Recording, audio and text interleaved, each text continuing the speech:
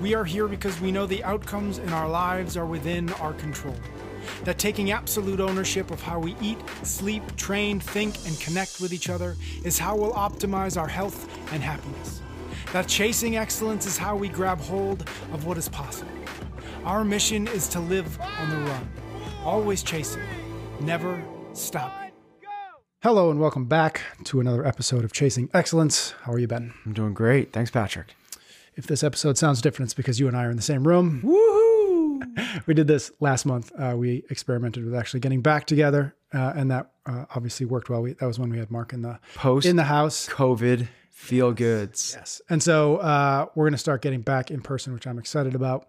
Though I think that this might be the last time we're in this office because you're moving. I'm moving. So we're going to record just because why not tell people we record a couple episodes at a time. So the next couple of weeks we'll still be here, but then sometime next month when we record, we'll have some new digs. All the books in the background for people that watch or might not be there. Yeah, It'd be really figure out how to replicate shocking off for a lot of people. All right. So excited about that. And I visited the new CompTrain offices and they're awesome. So congrats and kudos to you guys over there.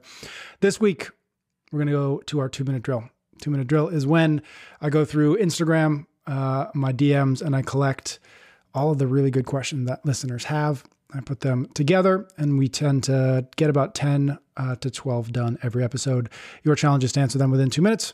Sometimes that means you talk real fast, and sometimes it means we abandon 2 minutes entirely. So we'll see. We'll see. And sometimes it is just a 5-second answer. That's so true.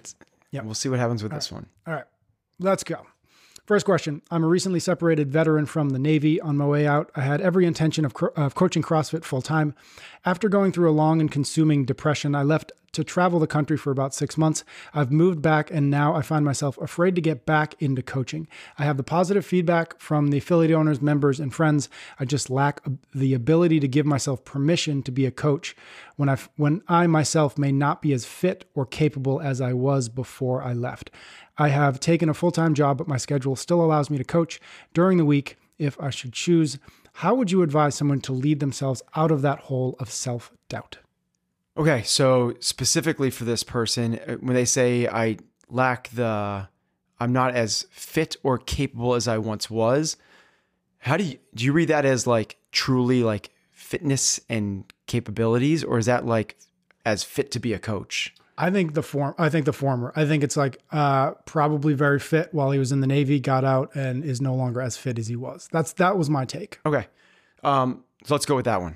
In a 2-minute drill. This could be a whole episode in itself. But in a 2-minute drill, here's the really short answer. You don't need to be fit to be a coach. Mm-hmm. ... Like you have to have some sort of level of trustworthiness. Yep. And if you're going to tell people to do the hard things, to say yes to the salads and no to the cookies, to be consistent with your training, you're not yourself, that's hypocritical. Yep. So you need to be able to live the lifestyle, but you don't need to be able to outperform your athletes. I can't outperform any of the athletes I train.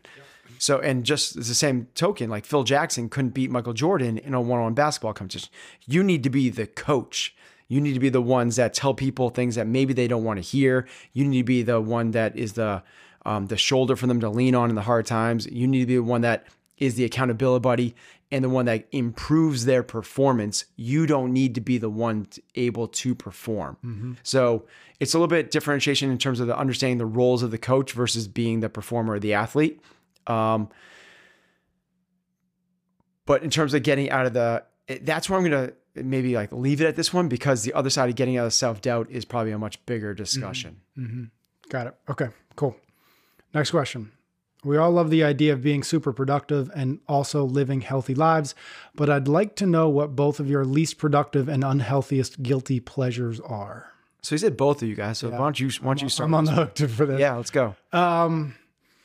Least productive and most unhealthy. That sounds like a fun day. I think that I've talked about before this concept of like the first hour and the last hour of the day.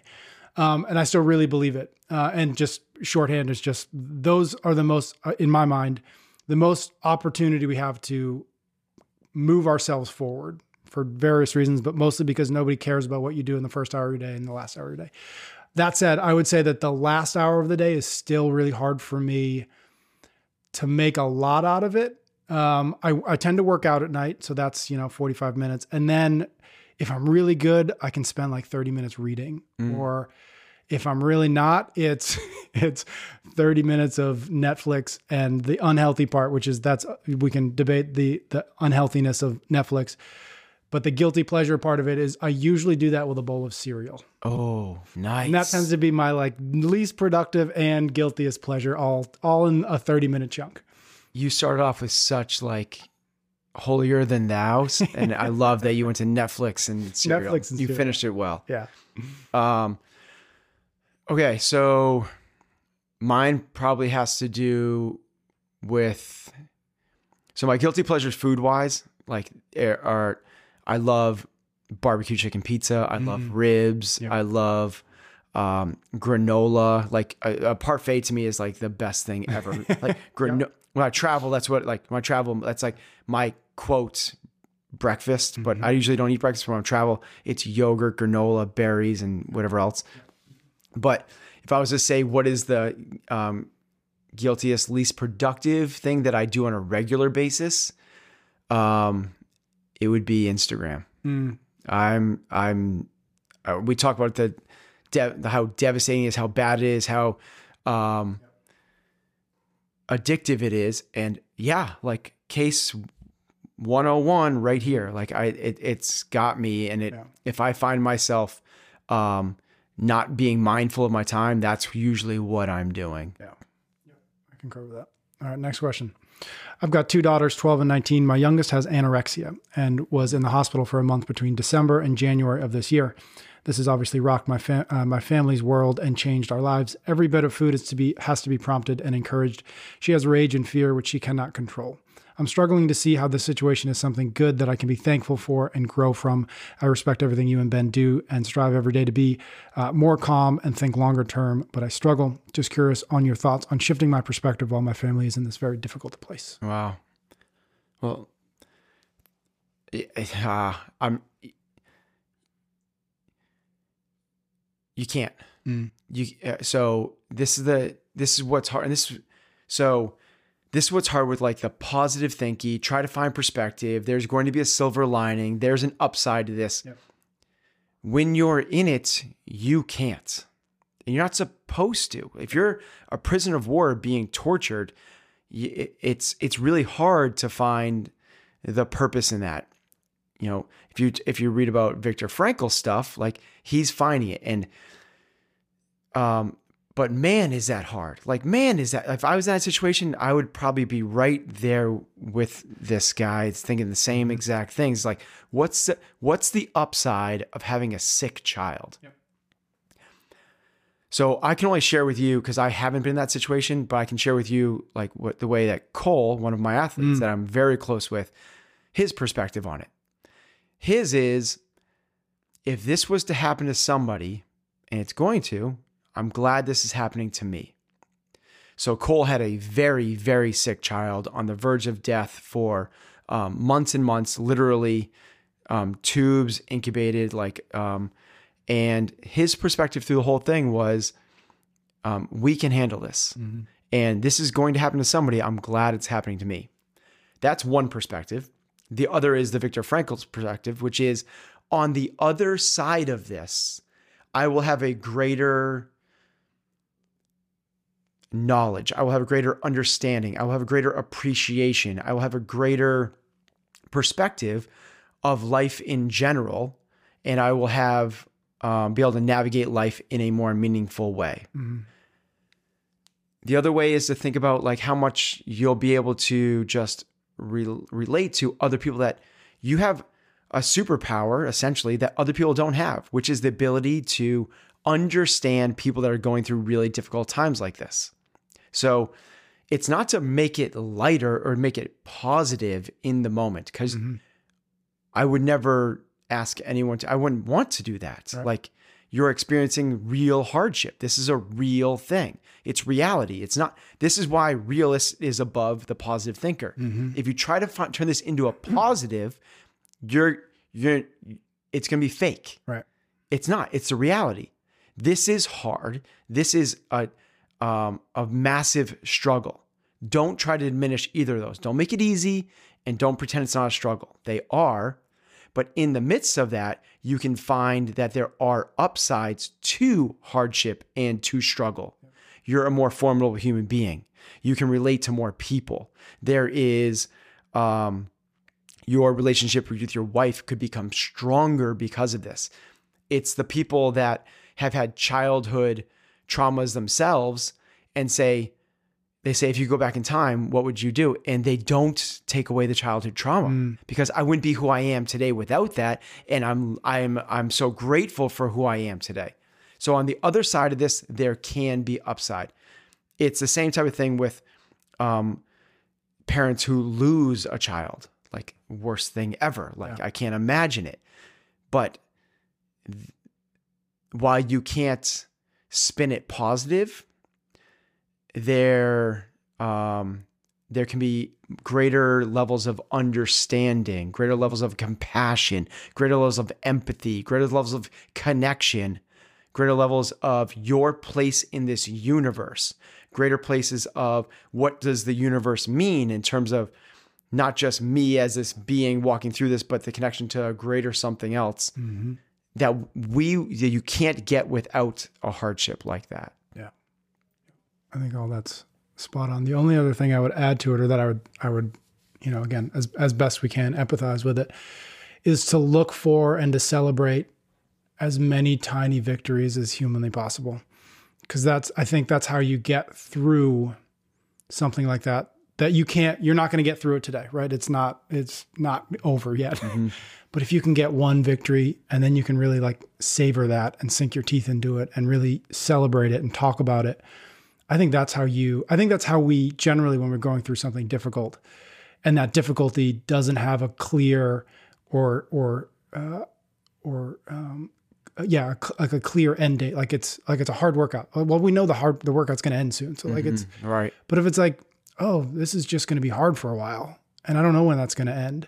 I think the only way to get through that is to start looking for reasons to celebrate it, even if it's just tiny, even if it's just momentary. Yeah, that's the hard part about that. Like the not knowing when it ends is probably the hardest thing. 100%. The human beings crave certainty. Yeah. We've talked about this before. Like a human being would rather wait for 8 minutes for a train that knowing it's showing up in 8 minutes than wait 2 minutes for a train, but you don't know when it's coming. That 2 minutes is more agonizing than the 8, 10, or 20 minutes knowing when it's coming. Yeah. We love the certainty, and not knowing when this is going to end is the hardest part of that whole deal. All right. So we feel for you, and hopefully it all works out. Next question. I've heard Ben mention that if money was no object, he'd choose body work over a personal chef. We did an episode about that years ago. But what type of body work would he choose? What is best for general recovery and mobility? There's lots of practices out there, and it's hard to know which to pick. I would, super specific, TB12. We have we're lucky enough. So Tom Brady's brand. Part of his brand is he has these centers called TB12 centers, and they have body work coaches that are basically a cross between deep tissue massage, ART, they call it pliability, chiro without the snap and crack. But it's insane. Like we have a bodywork coach in our gym, and it's like voodoo magic. It's awesome. So is it what it is? So it's like a deep tissue massage, but they'll find that spot that's tough, and then they'll work it through a full range of motion, quickly contracting, relaxing the muscle. And when you get done, it's a game changer. It really does move the needle. Interesting. And so is it something that they've like taken 3 or 4 different schools and put it into this new kind of package? Or is it something that like, okay, well, there's no TB12 near me, but I can get that somewhere else? Yeah. So it's basically like if you can't get TB12 around you, I would search for, it's like a combination of like Thai massage, which is where they like walk on your back type thing. So like a really deep tissue sports massage. ART, so active release technique, which is used by chiropractors, and like a physical therapy. Yeah. It's kind of a combination of all those. Interesting. Okay, cool. All right, next question. Historically, in physical education, we test the 5 components of fitness, which are as follows: cardiovascular endurance with a pacer test, like a beep test; muscular strength, which is a push-up test until failure; muscular endurance, which is a sit-up test until failure; flexibility with a sit and reach test; and body composition with BMI. My question is there a better test for each of these components of fitness? Should we be testing more components of fitness, including the skills? And how does age play a factor? So big question. So 3 questions. Yeah, big. Okay. So give me the first question again. Yeah. Question is better test for each one of these components of So each of those tests. So give me the first one. Is cardiovascular endurance. Yeah, I think that's I think the beep test is awesome. Okay. Yeah. So beep test, 1 mile test. But for this environment, you can get done really quickly. The beep test is awesome. Okay. Cool. Muscular strength, which they do as a push-up test until failure. Terrible test. Terrible? It's not testing muscular strength at all. It's testing muscular endurance known as stamina. So that's what they're testing there. Push-up has very little to do with strength. Much better test would be for a total body, would be like a 1 rep max thruster, like lower body, upper body through the midline. And strength is the ability to move maximal external loads. So you moving your body weight is relative strength. Yeah. So that's already we're missing it. Yep. And then for reps, it's repetition, it's stamina, and endurance, it's not strength. So it's a miss. And this kind of goes to the last question here, which is, age. But if this was, which I'm assuming if this physical education, 5 components, at least as I remember them, this is like, these are kids in gym class to a large degree. Yep. Do they pick push-ups because I can't go get everybody to do a thruster now? So this is the closest thing we can get to strength. If that's the case, is there something that you could do with an external object that you would think that any kid could do and use it as a test? Yeah, let's have every gym class could have this and they could do it. I would think let's get a series of weighted balls from go up every 20 pounds from 20, 40, 60, 80, all the way up to 300 pounds. And you got to put the ball over your shoulder. Got it. Total body strength. Okay. Moving an external load loads. is the key. Yes. Got it. You spoke to this a little bit. Maximal external loads. Yep. Not over and over and over again. Right. That makes sense. Muscular endurance with a sit-up test. You kind of hinted at it. Yeah. So they're getting at it. It's just like, but it's not really a very good sit-ups is not a good test. What would be better for, what was the category again? Stamina? Muscular endurance. Muscular endurance, stamina, same thing. Better push-ups. Yep. A push-up and an air squat test would actually be better, but what maybe even better than that would be something like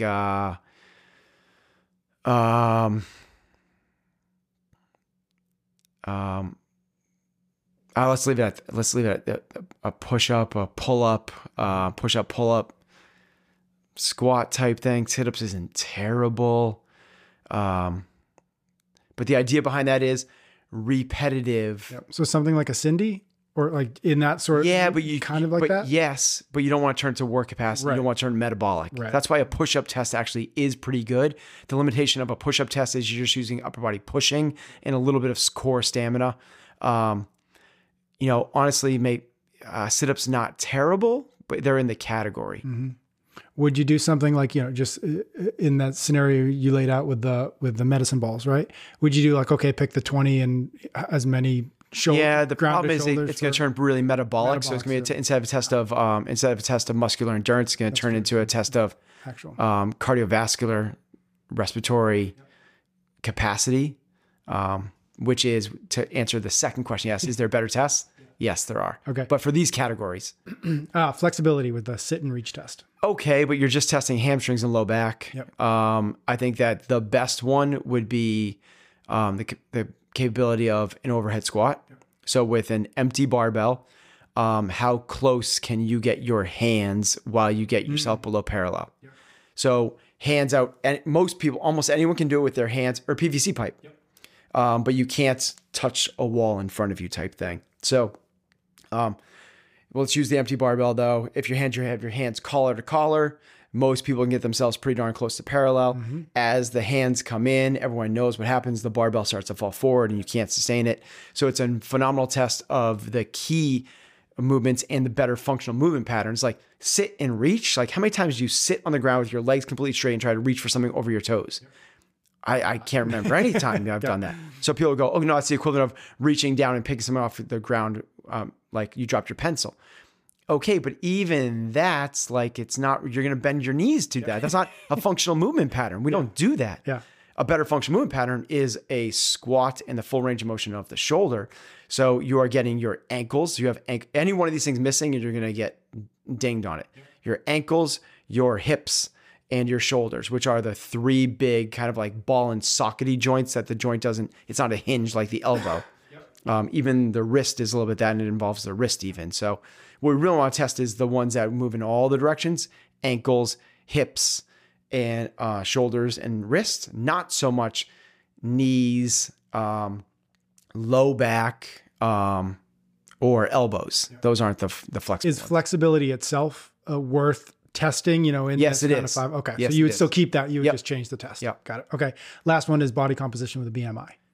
Terrible. Yeah. Yeah, BMI. If somebody is sedentary, it matters because it's all BMI is your height to weight ratio. So if you're sedentary, it's basically what it's saying is this is how fat you are.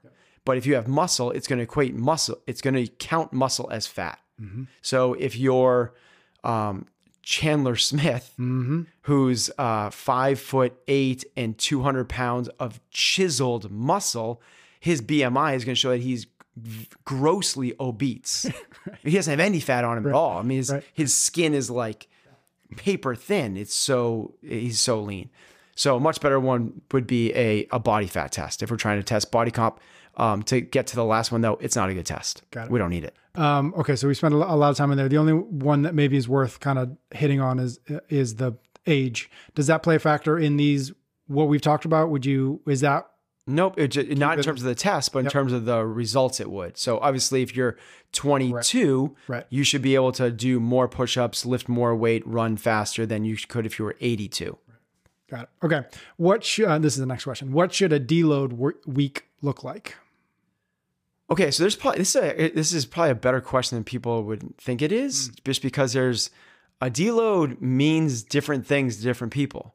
So I think in the CrossFit space, when people hear deload, they think of like lighter loads, lighter intensity, lighter volumes. It's a chance to recover. But in Chinese weightlifting, that's the week that they go for their PRs. Interesting. So it matters in terms of like what we're talking about when we say a deload week. They bring down the movement, the number of movements they do, the volume, the reps, but the intensity goes up. This is where they try to hit some of their heavier weights. They're literally deloading the amounts, but they're getting higher peaks in terms of intensity. So in the CrossFit space, I wouldn't want to necessarily do that because our whole thing is kind of predicated on intensity. If we bring the intensity up, man, we're going to get smashed. Yeah. So I'll answer this the way I think the question was intended, which is how do I bring down my overall workload in a week? And that would be for a CrossFit competitor. It would be a matter of bringing all three of those variables down. It is intensity, volume, and load. So you're going to do less reps, less weights with less intensity. And that is different than a recovery week. Because a recovery week is what we do. Just like you taper for an event, you also recover after an event.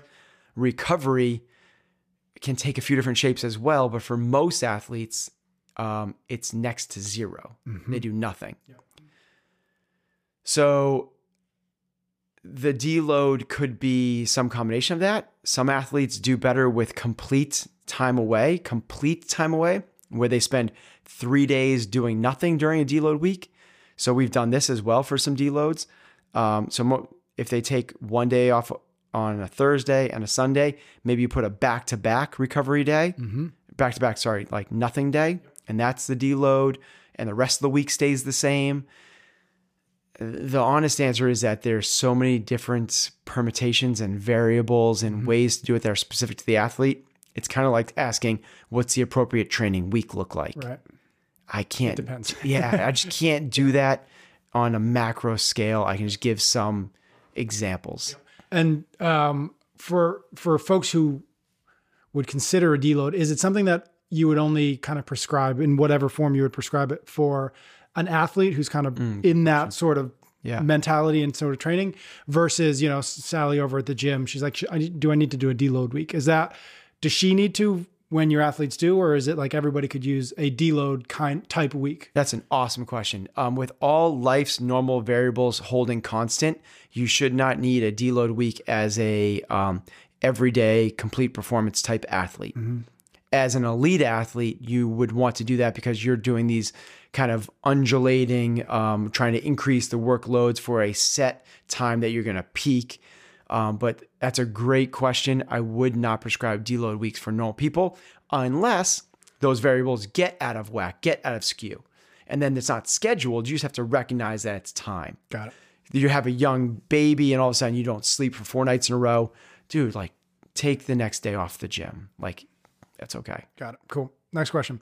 I struggle to get my 11-year-old to be self-motivated to work out, push-ups, sit-ups, body weight squats, etc. Both my wife and I are active. My wife does Peloton and runs, and I strength train and do a bunch of Metcons every week. What's the question? I struggle to get my 11-year-old self-motivated. I guess the question is, okay. How do I get my 11-year-old self-motivated to work out? Well, why is this person asking this not doing Peloton with his wife? Why is she not doing the Metcons with him? What do you think about that? Why are they not doing that? Probably because they don't want to. Yeah, right. They don't want to. So you're trying to get somebody to do something that they don't want to do. Find things that they want to do. Yep. So is that playing ultimate frisbee? And that's your exercise. Is that hiking in the woods? Is that building a treehouse in the backyard? Is that riding bikes? Is that swimming out to go to the big raft? What is the thing that what you're doing is you're trying to put a round peg in a square hole, and you're always going to struggle, always, until you can kind of get the person just active in general, doing the things that they want to do. Do they like playing soccer? Join a soccer team, and then if they like soccer, then okay, let's do a couple extra sprints afterwards. And if they like that, okay, maybe we throw in a couple and you have to kind of you don't just go from 0 to 1,000. You don't just go from I'm doing nothing to now we're going to do push-ups every night, son. That doesn't happen that way. You got to get them excited about it. And the way you get them excited about it is doing things that they're excited about. Love that. Cool. Next question. I just opened my affiliate. I took over an old affiliate in January and rebranded. I'm only 22 and still a senior in college. I'm stoked to have this opportunity, but it has been really hard to balance taking care of myself, school, running the business, and fulfilling my other coaching roles. I volunteer coach high school softball, soccer, and will probably be the head coach in the next couple of years. My question would be, what are your main pieces of advice to make sure that I take care of myself while making sure everything that needs to get done gets done? I know if I don't take care of myself, I won't be able to lead others in the way I want to, but it has been difficult trying to balance how to do so. He also writes really long questions. Yes, I think it's a she. Or she asks really long questions. And she's a stud. So. Yeah, but go get her. Yeah. But go get her. You have to maybe gone and got too much. You have to learn to say no to some things. Yeah. You cannot be a full-time student, be a CrossFit coach, run a CrossFit affiliate, also be a full-time softball coach, and also take care of yourself and you got too much on your plate. Yeah. I understand you want to do all these things. All those things are amazing. Yeah. I would say note, I can't choose for you which ones are yeses and nos, but you can't do it all and take care of yourself the way that you want to, and the way that you have the awareness that you should. And you're right. You have to put on, in case of emergency and the air bags fall from the ceiling in the plane, you have to put the airbag over yourself before you put over somebody else. You have to take care of yourself first. You want to take care of other people. You can't fill from an empty cup. the way you're riding, your cup is spilling out all over the place. Yeah. And you have this awareness that you realize you're not gonna be able to take care of yourself. The short answer is you have to figure out and prioritize and say no to things. Then from there, one of those things has to go. I don't know which one it is, but one of those things has to go. You're not gonna be able to do all those things. Then from there, it's creating really hard boundaries. When it's my time to work out, I am working out. I'm not running the business. I'm not trying to think about my schoolwork. I'm not trying to do these other projects. Don't come over and overload it. It's I am working out. When I'm at home, I am building relationships at home. When I am working on the business, I am not thinking about school. It's like you have to go Single task completely. And this took me an incredibly long time to figure out. And it's the life hack. The life hack is really, really, really strong boundaries. When I talk to new aspiring entrepreneurs, this is the thing I recommend. And this is the thing I talk about with my team when I talk to them. We want a healthy, calm work environment. The way you do that is by when you go home, you should not open your computer. I know you're so passionate about your job. I know you want to get the work done. You should not open your computer when you go home or on the weekends. Like you need to. You're busting your ass when you're here. You should not be doing that for the sustainable, because we've had people burn out. And I've seen it happen where they love what they're doing. They're so passionate, and 8 years later, they're gone. Yeah. They're gone. And that's a terrible place to be. So the really hard boundaries, and they're hard to put in because you're passionate. And it's harder to do things that, like for me, it was when I had a young family and I had the business first. And my business was my jam, my thing, and my 24/7. Yep. And when the young family came in, when I was with my family, I wanted to be with the business. It took me a long time to figure it out. Yeah, we should have a conversation with that, because I totally agree. I think the one thing that I would maybe add to the top of that, and just kind of concurring with what you're saying, and just maybe add a little bit of tactic to it, which is something that the writer Cal Newport calls fixed schedule productivity. The idea being, look at your calendar and say, okay, everything that I've got on my plate, every obligation, I've got classes, both in the gym, where does that live on your calendar? You have a fixed amount of time every single day. And so if you sit down and you say, okay, well, I got 3 classes and I've got to study at least an hour every week for each one of those. Okay, that's 6 hours. When does that happen? Okay, cool. What's next? Yes. Okay, I coach 2 classes at the gym and I have okay, cool. What's next? And what happens is you quickly realize that you said yes to literally more than you can do. It's not, I get it, I've been there, but until you actually sit down and say, oh, what have I said yes to? Oh, that's more than I can physically do. That's when you can start to actually make tactical decisions about, okay, well, if I have to get rid of one of these, what is that going to look like? And what does that open up for my calendar? Love that. So what I've done with that is exactly that. And there's, try to create buffers in between and a few white spaces with nothing. Yep. And then when somebody wants to take on a meeting or something else pops up, I know if I say yes, even if they say, okay, I was supposed to study at that time, but I don't just delete that study and put in new meeting. I have to be able to move the study into a white space. Right. And if I can't move into a white space, now the answer is no. Yep. And it truly allows you to figure out how much you can't overfill the cup. Exactly. You start to spill. Yep. It's so easy to say yes. And then but because yes, sure. Sure. Why not? That sounds awesome. And then it's like, well, where and when and how? I love it. Where you said, I have 3 classes a day and I need to study that. Yeah. That's, and then put your workouts in. Like, what's one thing that entrepreneurs suck at is like, okay, you take care of yourself. That's 5 hours a week, right? Whatever, 6 hours, 3 hours. Okay, now what? Keep going, right? And you want to be home at a certain time. You want to, put your kids down. Okay, well, that means 6 o'clock on is off, right? And so you start to build backwards from possible.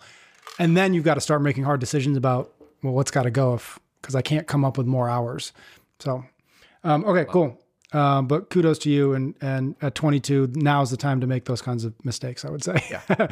Rather have you be doing what you're doing the opposite. Have experiences. So 100%. Yeah. Okay, next question. In our program, we have a monthly challenge, and this month's was 165-pound thrusters for time with 5 strict burpees at the top of every minute.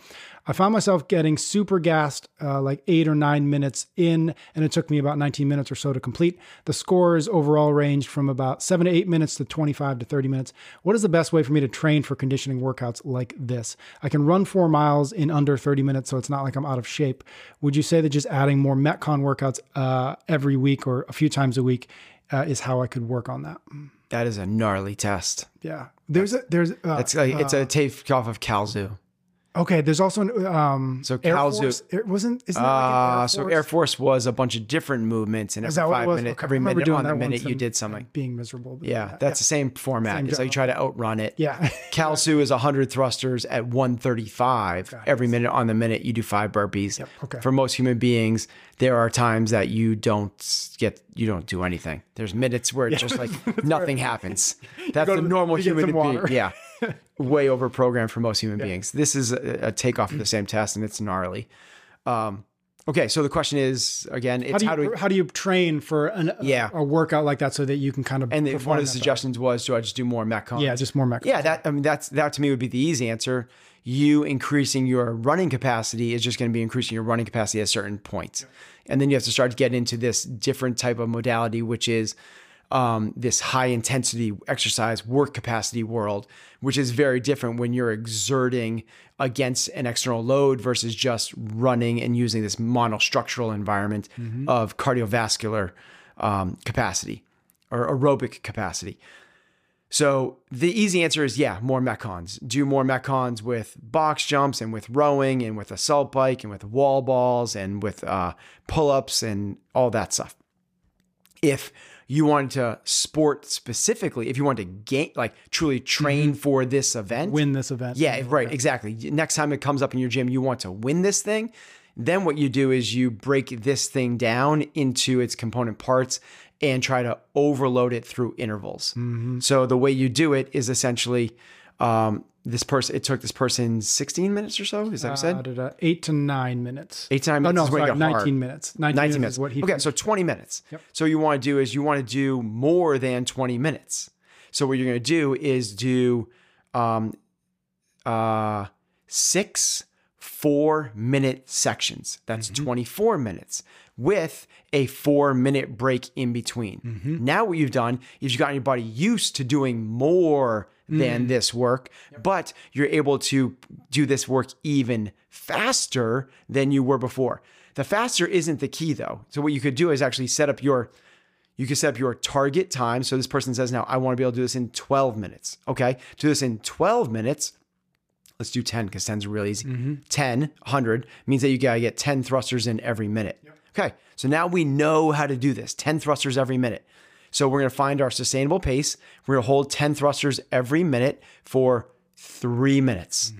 Okay. Take a break for 3, 4, 5 minutes and do it again for 3, 4, 5, and then take a big break and then do it again until you've gotten up to 100, 120, 150 reps.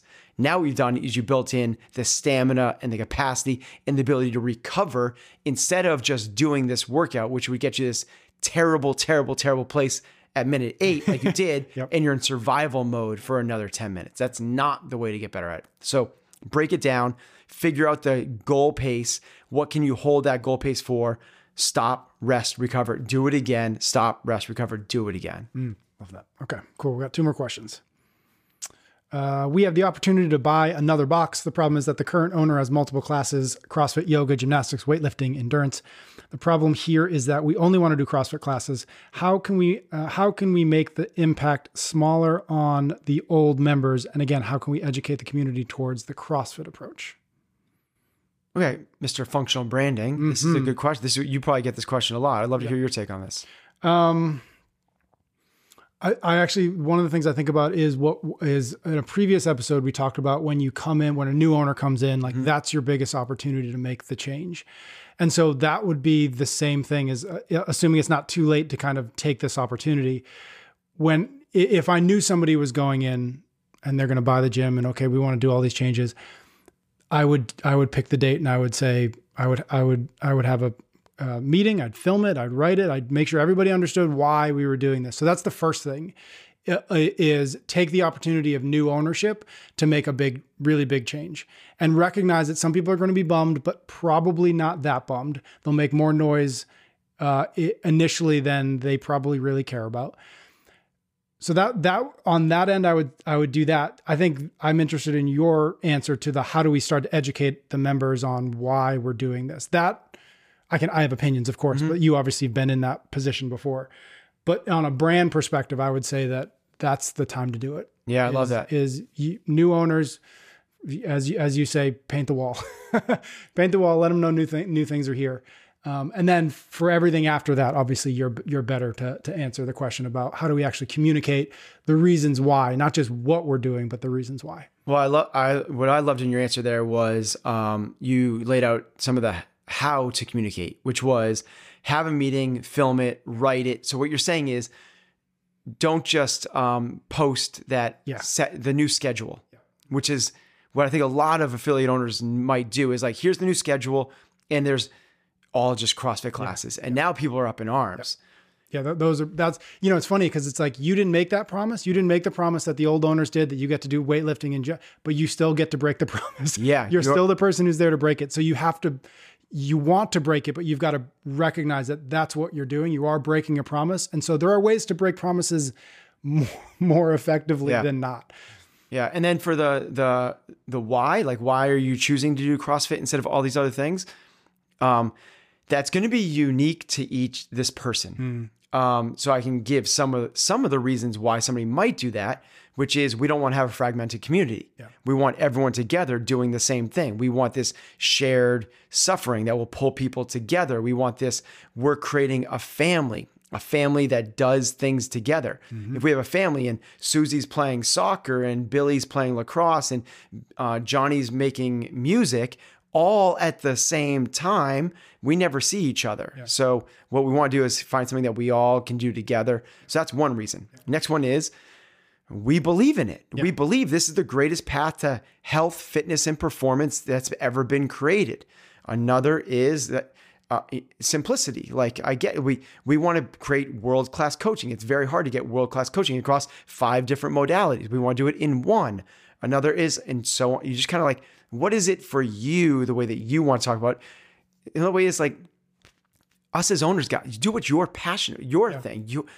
You should be the top customer of your own business. We were just talking about this before we started recording. You have to be a customer of your business. And if you have powerlifting and kettlebell club and running and endurance and spin class, but you only do CrossFit, you're not a customer of your business. You should be doing the whole deal. I don't think any chef would open a restaurant and make food that they didn't themselves enjoy making and eating. Right, exactly. Yep.